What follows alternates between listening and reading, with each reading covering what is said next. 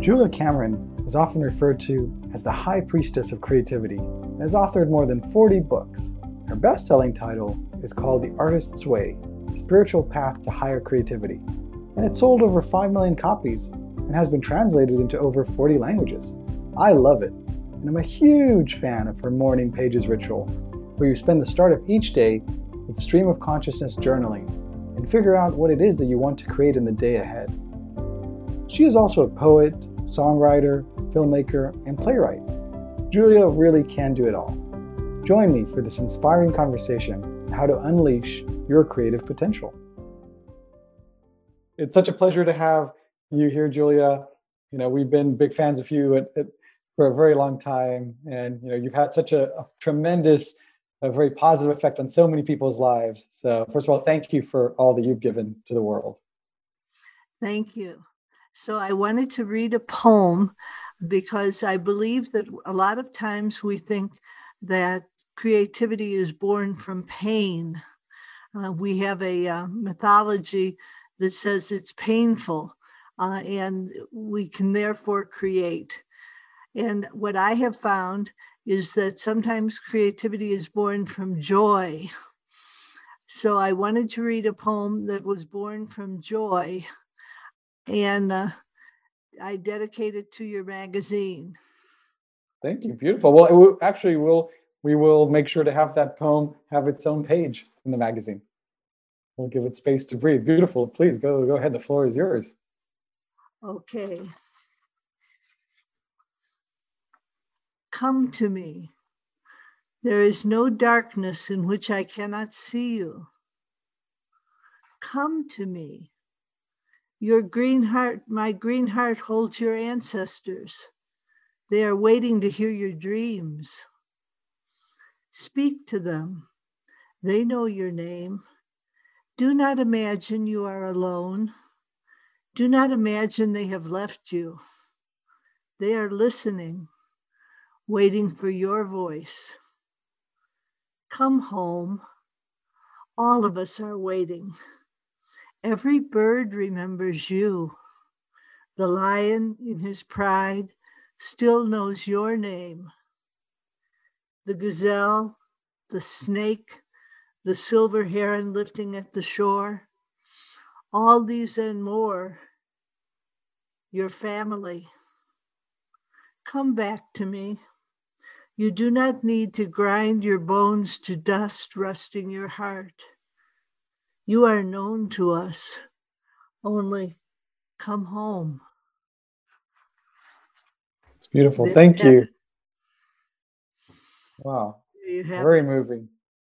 Very moving. Well, it's alluding to many things there. I mean, the idea that you're not alone, very strong, that we all have the ability to reach out. This is something that we will talk about that is a big part of, the listening path, as you teach, is that we really aren't alone, and that there are ways to access many different voices and have guidance. And I guess it's interesting you mentioned that it came from joy, this poem, because it has quite a mix, it seems, of joy, but also some slightly heavy things in there as well, right?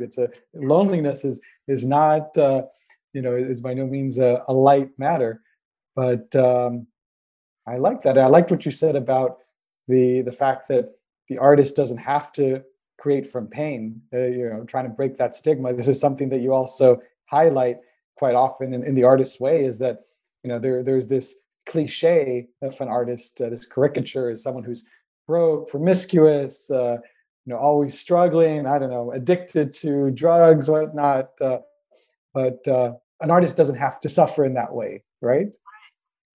And that's where the line goes, you do not need to grind your bones to dust, rusting your heart.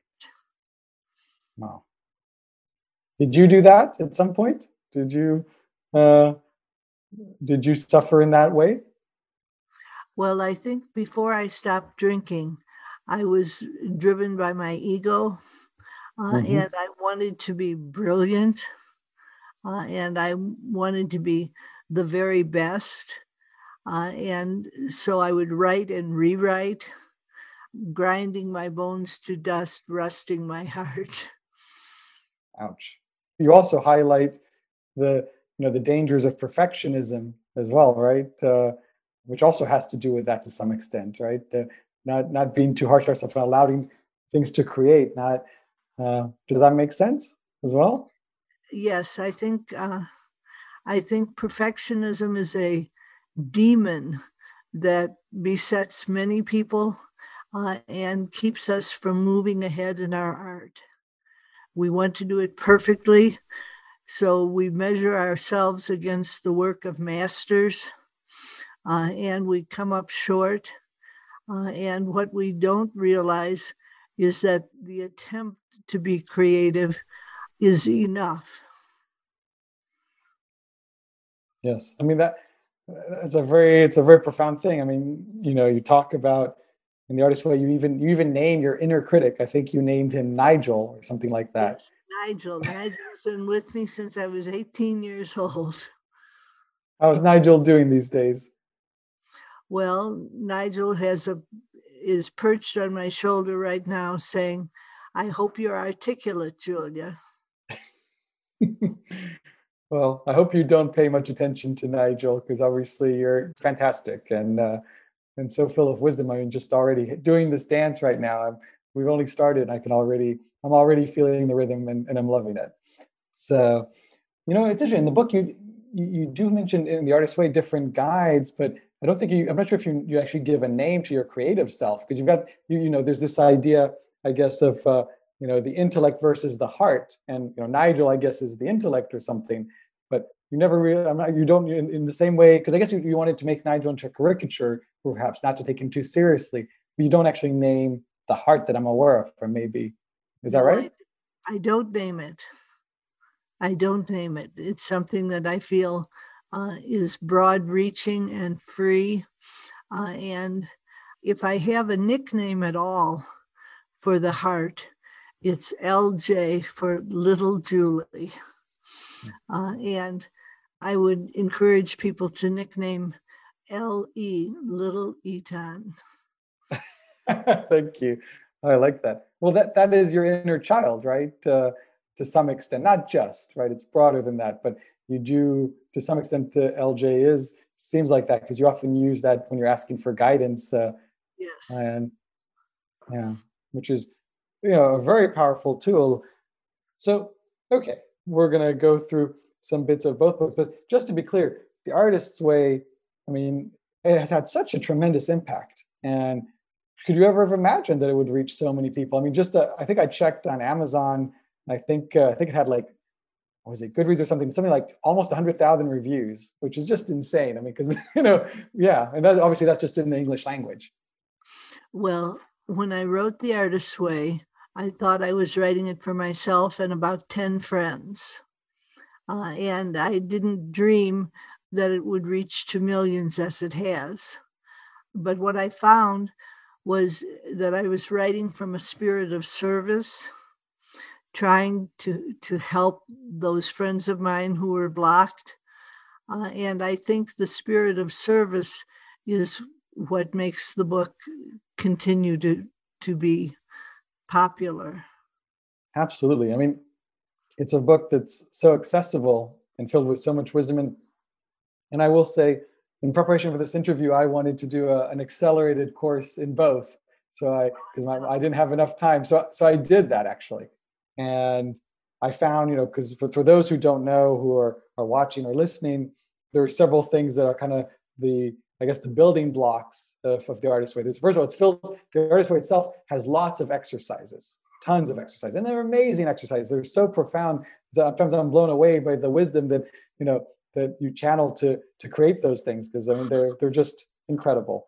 But in terms of daily practice, you have the morning pages, which are after we wake up, we write with the pen and paper 3 pages worth of stream of consciousness kind of writing and let things out.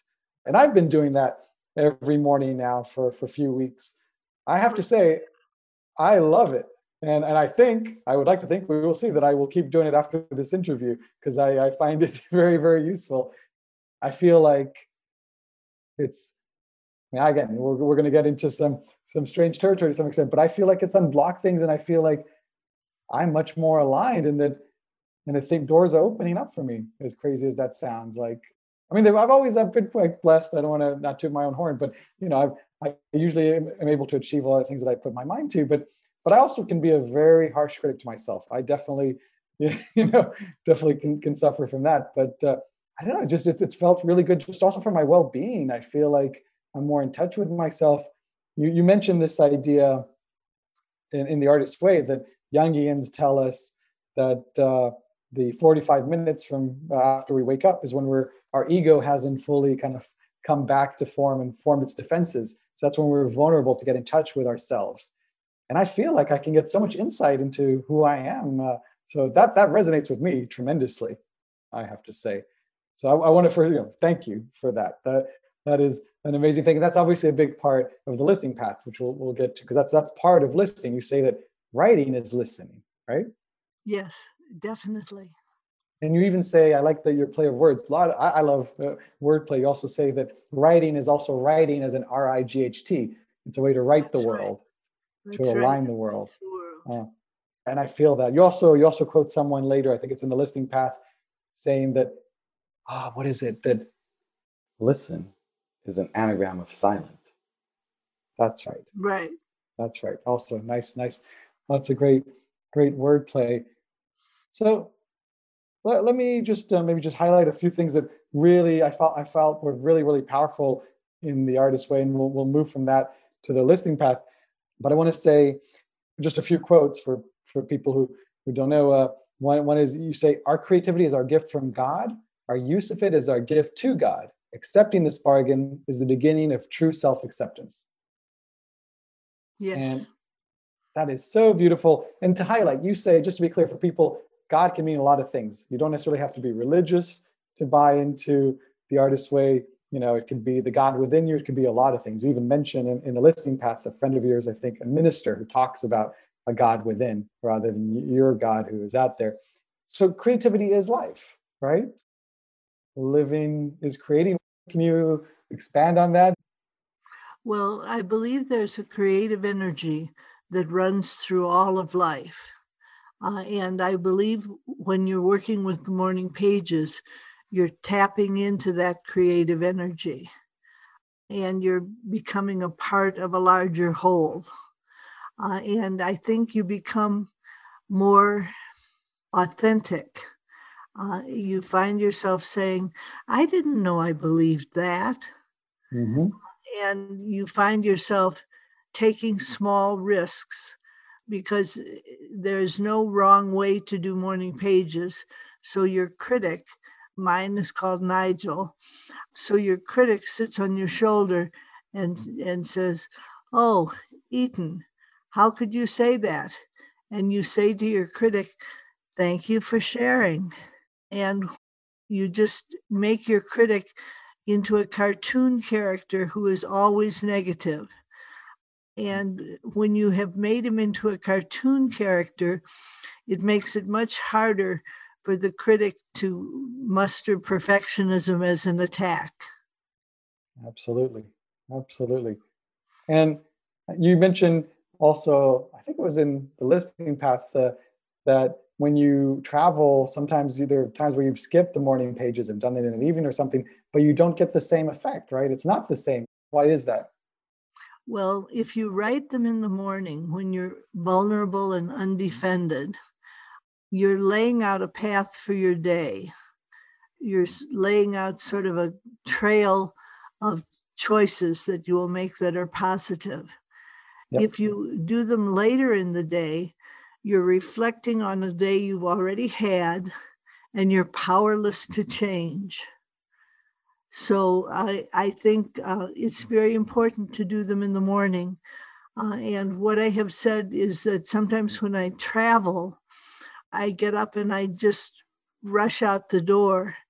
And then at night when I'm in my hotel room in a foreign city and I try to piece together morning pages, I realize that I have sort of wasted my day. Yeah. So that seed is a very powerful one in the beginning of the day, as you say, as opposed to just, I guess, this passive reflection. But you also mentioned, I think it was in the artist's way, that it could be useful to ask a question in a written form in the evening in order to let that kind of, I guess, I don't know, like gestate for the morning pages of the following day. Is that right? That's right. I think I do evening pages sometimes, and in them I ask for guidance about how I did during the day and what I might do the next day. And then when I wake up in the morning, I find that I have been guided and that there is a path ahead of me that looks clear. And so, this is a very powerful tool to, as you say, to clear paths, to unblock people. You talk about how the morning pages can help us discover synchronicity, or things will kind of fall into place. Synchronicity itself is actually a Jungian concept, right? You mentioned the kind of basically things will kind of fall into place. The universe will align itself to you if you have the right, I guess, yeah, that right preparation each day is the idea, as I understood it. Well, as you write morning pages, you clear away your own debris and you find yourself able to hear your guidance more clearly.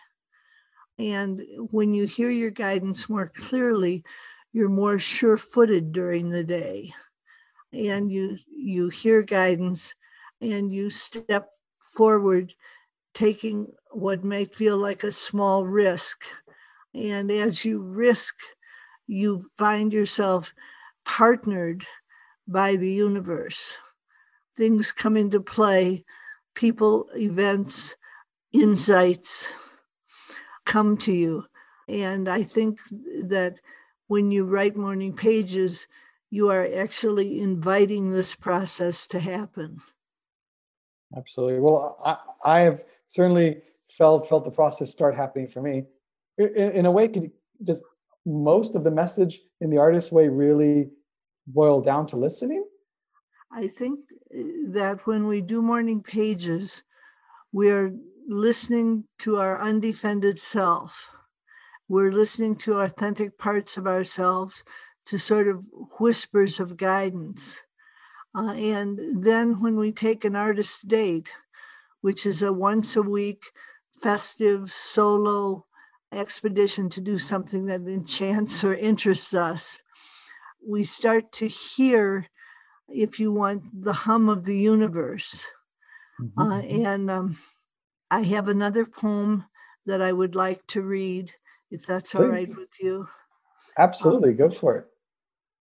It's called Jerusalem is Walking in This World. This is a great happiness. The air is silk. There is milk in the look that comes from strangers. I could not be happier if I were bread and you could eat me. Hmm. Joy is dangerous. It fills me with secrets. Yes, hisses in my veins. The pains I take to hide myself are sheer as glass. Surely this will pass. The wind like kisses, the music in the soup, the group of trees laughing as I say their names. It is all Hosanna. It is all prayer. Jerusalem is walking in this world. Jerusalem is walking in this world. Beautiful. I love it. Another poem born from joy. Very, very joyous. That is beautiful. What is Hosanna? When you say it is all Hosanna, what does that mean? Celebration. Cool. So beautiful. And yes, the looks from people, how people can nourish us. That is, and I love that line. If I the line with bread, what was that again? It was a beautiful image. I couldn't be happier. What was it like?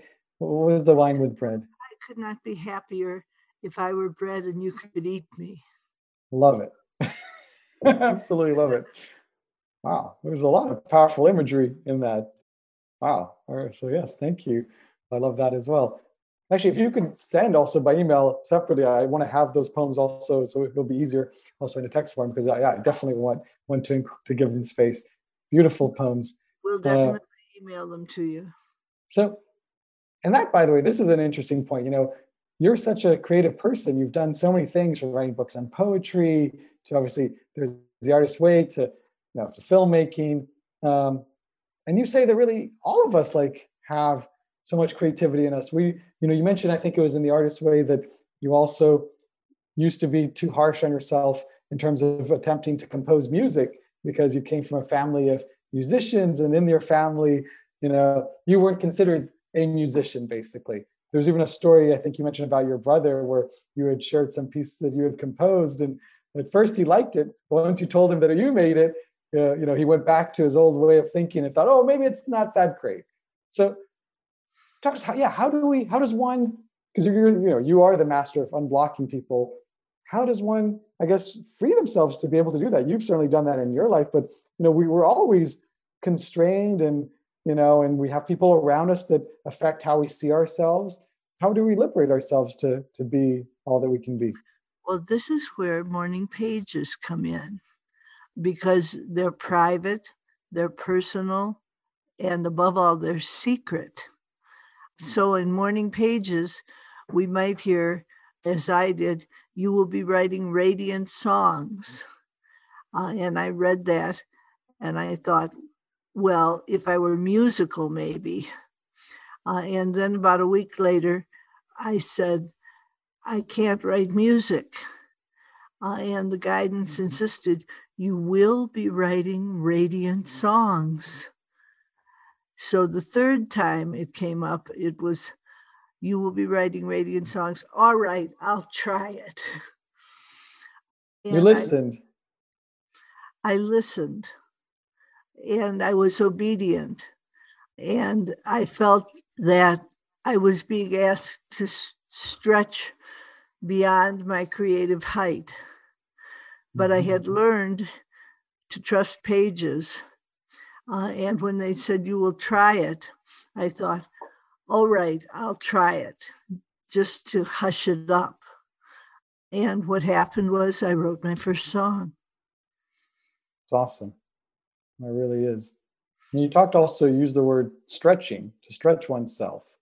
And this is something that also comes up on several occasions, certainly in both books. There's a quote, actually, I wrote down from The Artist's Way, where you say, I was just thinking about, growth and resilience. And the quote is, selecting a challenge and meeting it creates a sense of self-empowerment that becomes the ground for further successful challenges. Running a marathon increases your chances of writing a full-length play. You believe that? I mean, to me, that rings true. Do you believe that? Absolutely.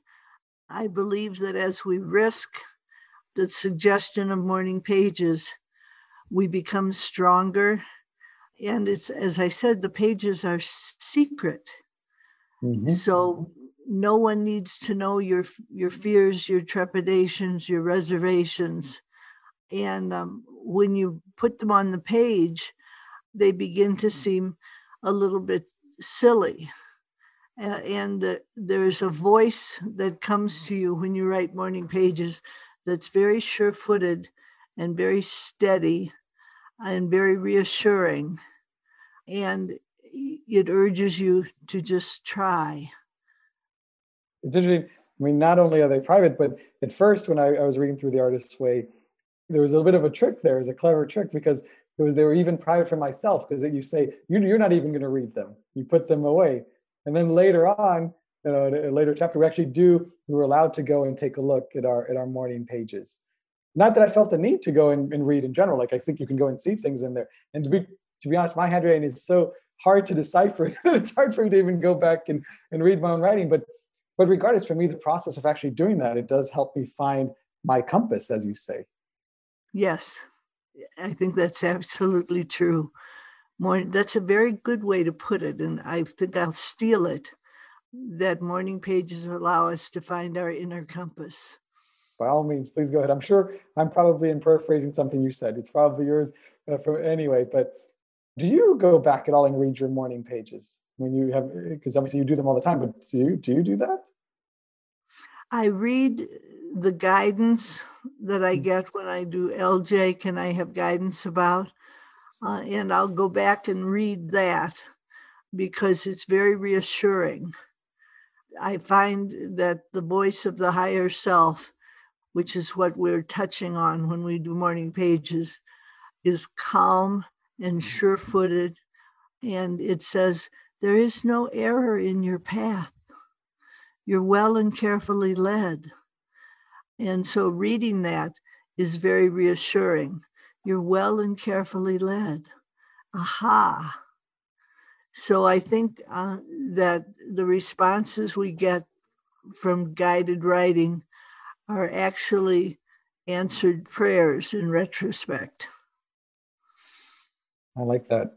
I love that, and that makes perfect sense to me.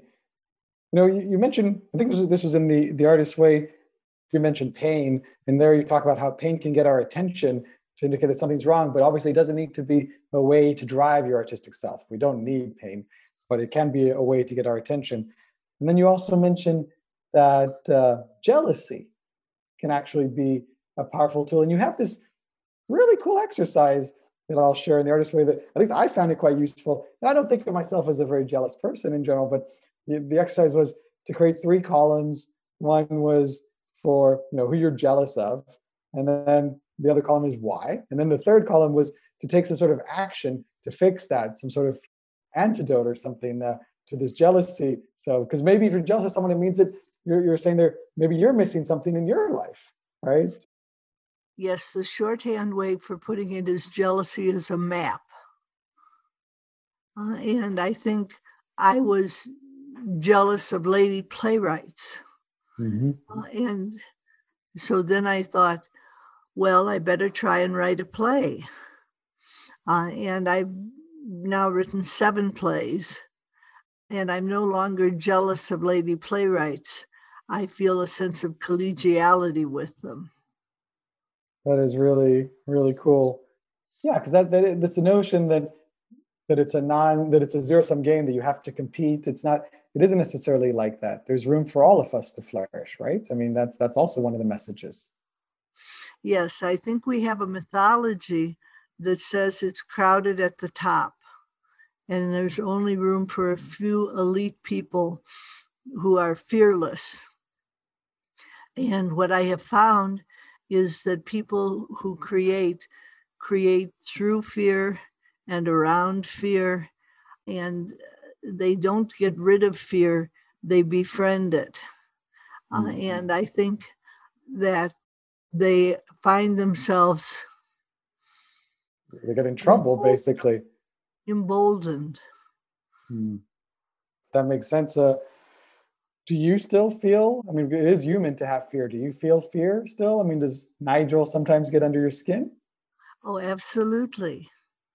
Absolutely. I wrote The Listening Path, and I found myself having Nigel hissing in my ear saying, this is a book that's going to make people think you're too woo-woo. We will get to that. Not at all, by the way. I love it that you're actually going into some very deep stuff. We're going to get to that in a second. And it's a beautiful book. I want to say again, I want to compliment you because it's a book also that people can read on its own. You don't have to read The Artist's Way. It does stand alone, and it gives you the basic tools of morning pages, the artist state, and walking, in the listening path. So one has everything one needs already in there, and it is a great book. Jealousy. This is something that doesn't necessarily. Yeah, jealousy is a map. I love that. I love that notion. Something also you said. It's not exactly about jealousy, but you do mention that academics, I quote, know how to take something apart, but not how to assemble it. And so, I guess that shows that they can have a dangerous effect on budding creatives, basically, right? Yes, I think that they can be very threatened. I think a lot of times academics are people who have allowed their perfectionism to run rampant, and they find themselves critiquing everything, not for its strengths, but for its weaknesses. And I think we know a lot about how to critique something, but we don't know how to say, oh, this is very good, do more of this. And I think budding creatives need positive reinforcement. And that is that they need to have what I call a believing mirror. believing mirror is somebody who mirrors back to you your strength and possibility. And I think budding creatives in academic settings are looking for that mirroring, but they may find instead a harsh critic and become discouraged. And critics, both whether it's, I don't know, a professor critiquing or an actual critic who is critiquing, some sort of work out there in a newspaper, they often perhaps are jealous, right? Would you say that? Maybe I don't know if that's fair to say. Not all of them, but perhaps some of them might be if they're too harsh. Well, Francois Truffaut was a critic before he became a director. He says his criticism was harsh because he was a Black director and not expanding his own creativity. I wrote a mystery novel called The Dark Room, and it got 19 good reviews, and I was thrilled. And then it got a negative review in all places, the New York Times. The critic was critical that my detective hero was a Jungian. He didn't believe in Jung.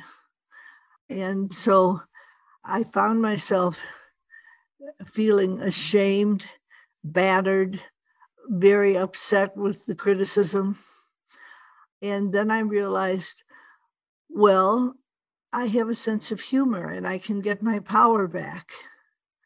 So I wrote a little poem. This little poem goes off to Bill Kent, who must feel awful the way that he spent his time critiquing Carl Jung instead of on the work I'd done. When people tell me that they are harshly criticized, I encourage them to write silly little poems. And when they do, they start to shake off the negativity of the criticism because they're exercising their creativity again.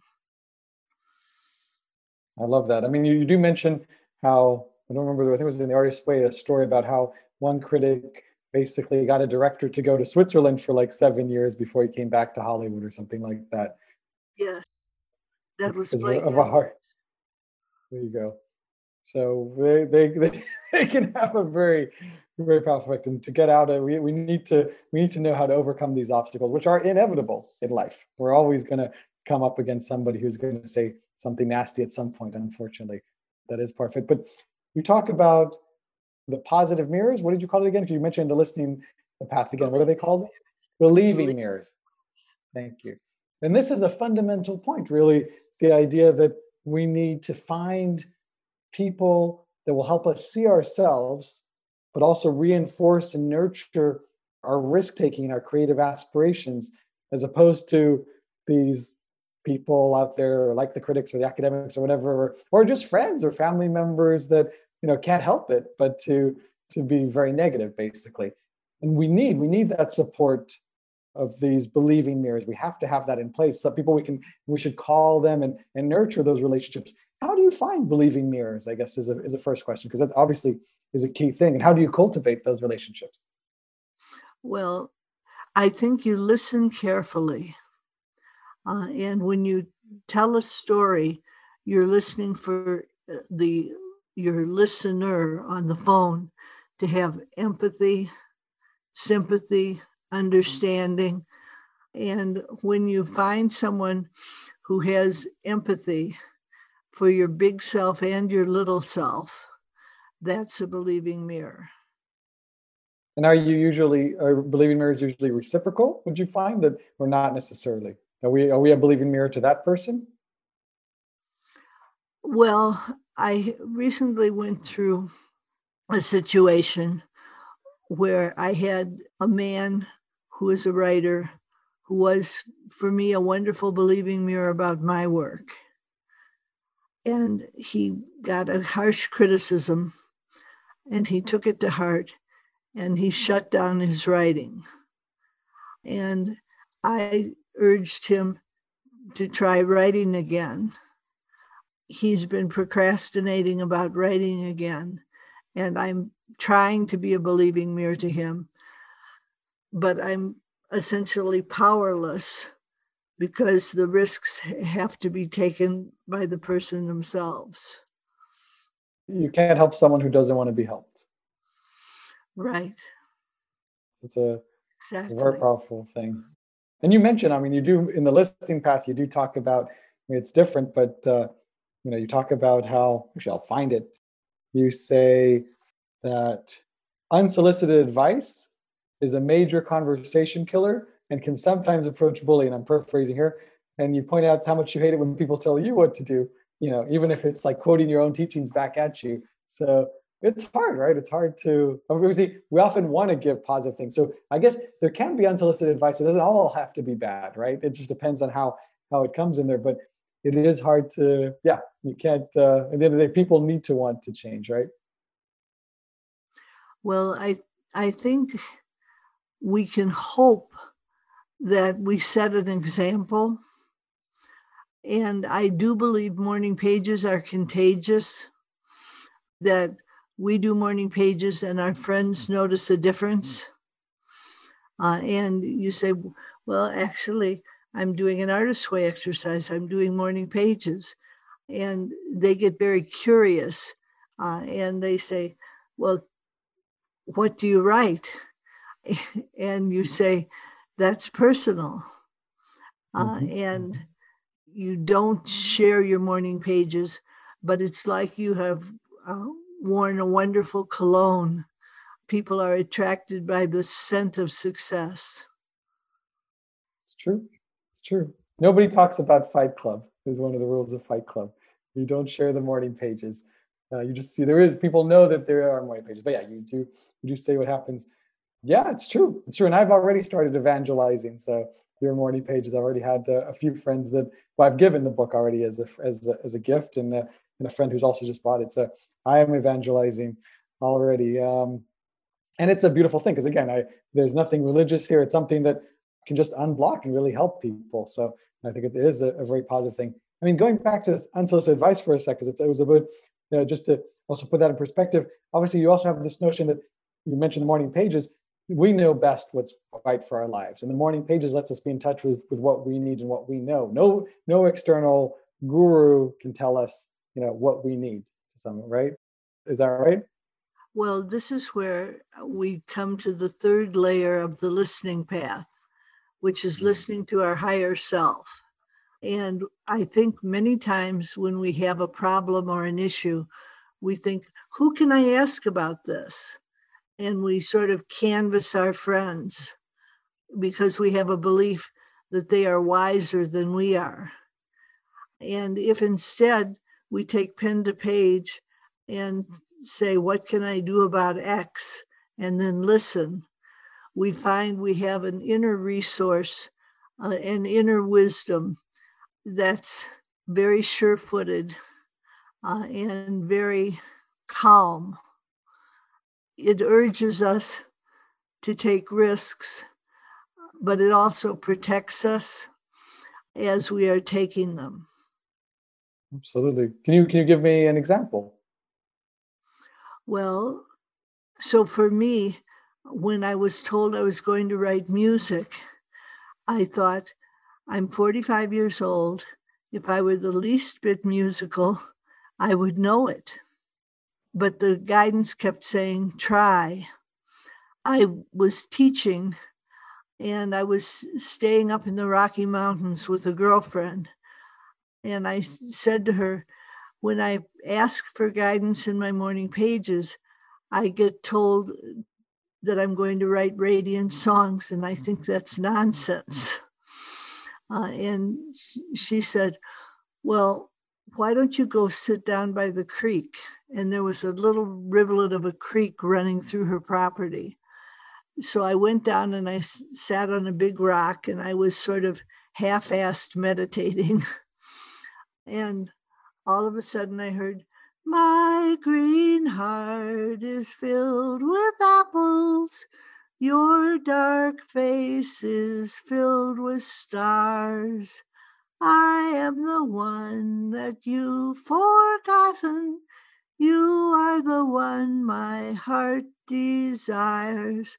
So dance when you think of me, sing to remember me, sing till your heart can see who we are. Dance when you think of me, sing to remember me, sing till your heart can see who we are. And I thought, oh my God, I think it's a song. I think it's a song. And I went running back up the mountain to my friend's house and I said, listen, is this a song? And I sang it to her, and she took a little Radio Shack. I don't know if you have Radio Shack over here, but a little electronic tape recorder, just a cheap little tape recorder. And she said, here, sing it into this. And I sang it into that. And later on playing it, I realized, oh my God, the guidance was right. I can write music. It's a beautiful song. And not only that, you can also sing it. Oh, thank you. Yeah, you really can. Beautiful. So this is a very interesting thing to this song came to you when you were out there. Basically, all of a sudden you were listening to your environment and something from within you. Where did that song come from? How do you explain it? Well, this is what I meant when I said that life is a creative force. I believe in a line from Dylan Thomas, the force that through the green fuse drives the flower. And I believe that when I was sitting by the creek and the creek was rippling past me, I was tuning in to the force that through the green fuse drives the flower. That's my definition. You know, people sometimes will say to me, oh, Julia, you talk about a spiritual path. Does that mean God? And I will say, well, you don't need to call it God. You can call it creativity. You can call it the higher force. You can call it the spirit of the universe. You can call it the muse. Many different terms if it's uncomfortable for you to say God.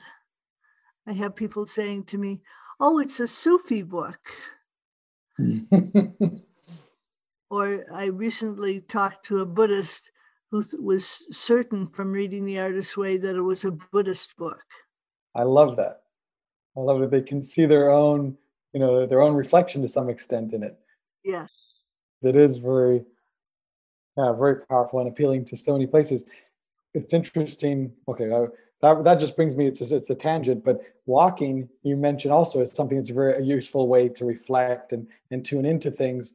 And you say that you also point out how it itself was utilized in numerous spiritual traditions, from Buddhist walking meditation to Wiccans walking to Glastonbury, and obviously people know about the Camino de Santiago in Spain, or the Japanese have their Shikoku 88 temple pilgrimage as well. So walking itself can be a very spiritual thing. But going back to what you're saying about about listening to your higher self, the listening path itself is very interesting, because the first part of the book, just to give the structure of the book to share with people, it starts from listening to the environment, and then it's listening to people, listening to our higher self, and then you don't actually say it this way, but I can call it listening to the afterlife. These are your friends in the afterlife.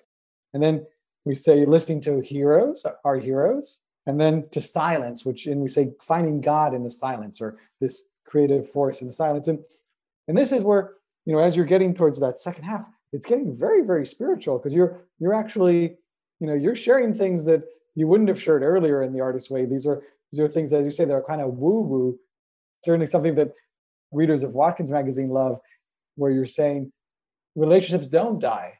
People may die, but we can still communicate with our friends who have passed over. And then you go on to say, and not only that, we can actually reach out to people we've never met that may have lived way before us and try and get guidance from them. And you give the example of Bill Wilson. Bill Wilson, the founder, the co-founder of AA, Alcoholics Anonymous, is someone who's inspired you, who's one of your heroes, and that you like to reach out to communicate with. Is he someone you're still in touch with? Yes, definitely so. I believe he had the courage to found a movement, and it started out with two people talking, and now it's millions of people talking. He had the courage to put on the page the steps that he had taken in order to have a spiritual awakening. I think when I go to him for guidance, he's very warm and reassuring and helpful. And in some ways, one could argue that the Artist's Way has contributed. There are some parallels to, I guess, to AA in that it's also a system. It also has, I guess, 12 weeks rather than 12 steps. It also has a certain routine to it, and has also been something that's spread. I mean, and influenced a lot of lives. Do you see a parallel in that, or? I think that's what makes me admire him so much, that he was graceful when things burgeoned further than he could possibly himself control. And I think for me, the Artist's Way started out with my sharing my ideas with just a few intimates, and then they unblocked. Then I had a man who was a blocked writer named Mark Bryan. The book is dedicated to him because he said to me, "Where's the book?" And I said, "I am the book." And he said, "It should be a book. It could help a lot of people."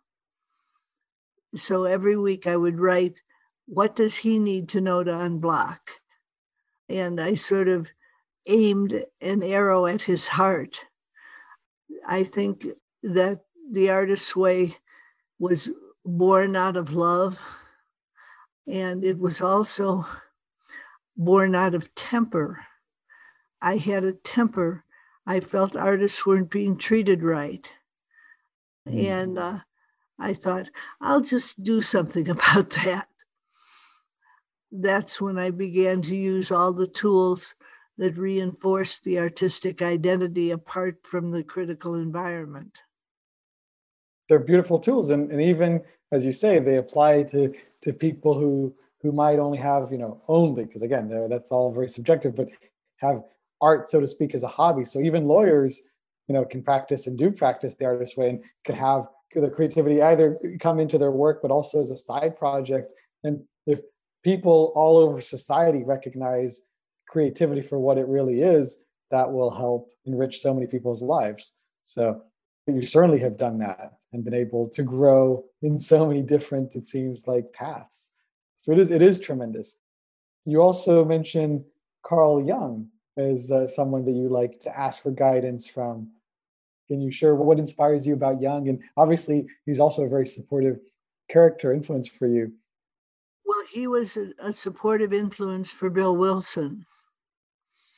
He encouraged Bill Wilson to believe in a spiritual path and to believe that a spiritual path was the way to conquer alcoholism. He was controversial in his lifetime. He was considered eccentric. Freud was considered hip. Freud appealed to intellectuals. And Carl Jung said, well, there's something to be said for mystery. And so I admire him for having the courage to talk about mystery. And I find when I write to him that he's more formal. Bill Wilson is like, "Hi, Julia." Carl Jung is like, "Miss Cameron." And to be clear, for those who are watching or listening or reading this, the way you ask for guidance, you write your question on a page and then you write back their answer. This is the mode that it happens, and it could happen any time of day, or does it need to be within the morning pages? When does one do that? Well, I tend to do it at night, but it can be done in the morning. It follows on the 3 pages of writing that sort of clear the path. And I don't like to be too prescriptive and say you must do it at X time. I think I've been prescriptive enough with saying morning pages. And I think it's important for people to find their own path. So one person may say, well, I write at noon for guidance, and that works for them, and that's fine. I think when we're talking about a spiritual path, and the Artist's Way and the Listening Path are both spiritual paths, we need to have self-compassion. We need tolerance and tenderness for our own process, because we often come to the books having been battered by the events of our life. And I think it's important to have a place where we're gentle. Yeah, that makes sense. Absolutely. And that's another reason to have, as you say, these geez, why am I starting with the believing mirrors? That was the term. I need to remember that, the believing mirrors, because that is a way to be kind to ourselves. Believing mirrors will help us and foster who we are. I have a believing mirror, a woman named Laura Letty. She's been my friend for 30 years, and she taught gifted kindergarten students. So when I talk to her, she has a great gentleness and a great capacity to listen.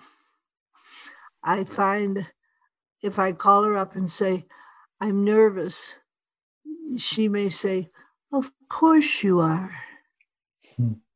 And that gives me permission to have my nerves and to be reassured. I love it. Yeah, you mentioned her in the listening path beautifully. She sounds like such a wonderful believing mirror to have.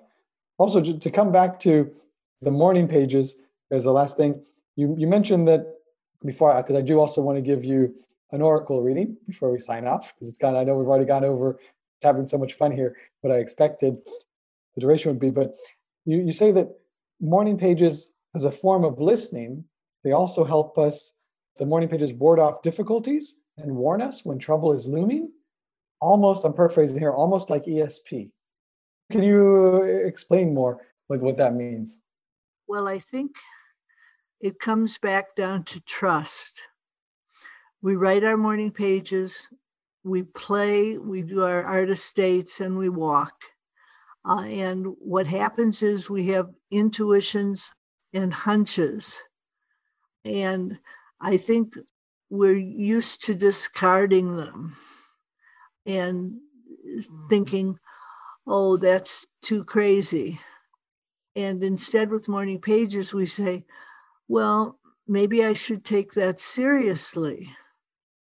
And we begin to tune in. I think humans have wonderful antennae. And I think that the tools of the listening path are putting us back in touch with our antennae. And you met Nick, who works with me, and he's in the listening path. And he has a great capacity to hear. I will start to say something, and if I break off and don't finish my thought, he'll say gently, really? And then I will expand the thought. I think that when we are avoiding trouble, we need to have an inner Nick who says to us when we start discarding our guidance, our inner Nick has to say, really? You really are an example of someone who just is born to create. I mean, we all are to some extent, but you have certainly unblocked yourself and doing so much, and it's beautiful. And I've already enjoyed so many of your creations, and I feel I'm only at the tip of the iceberg at this point.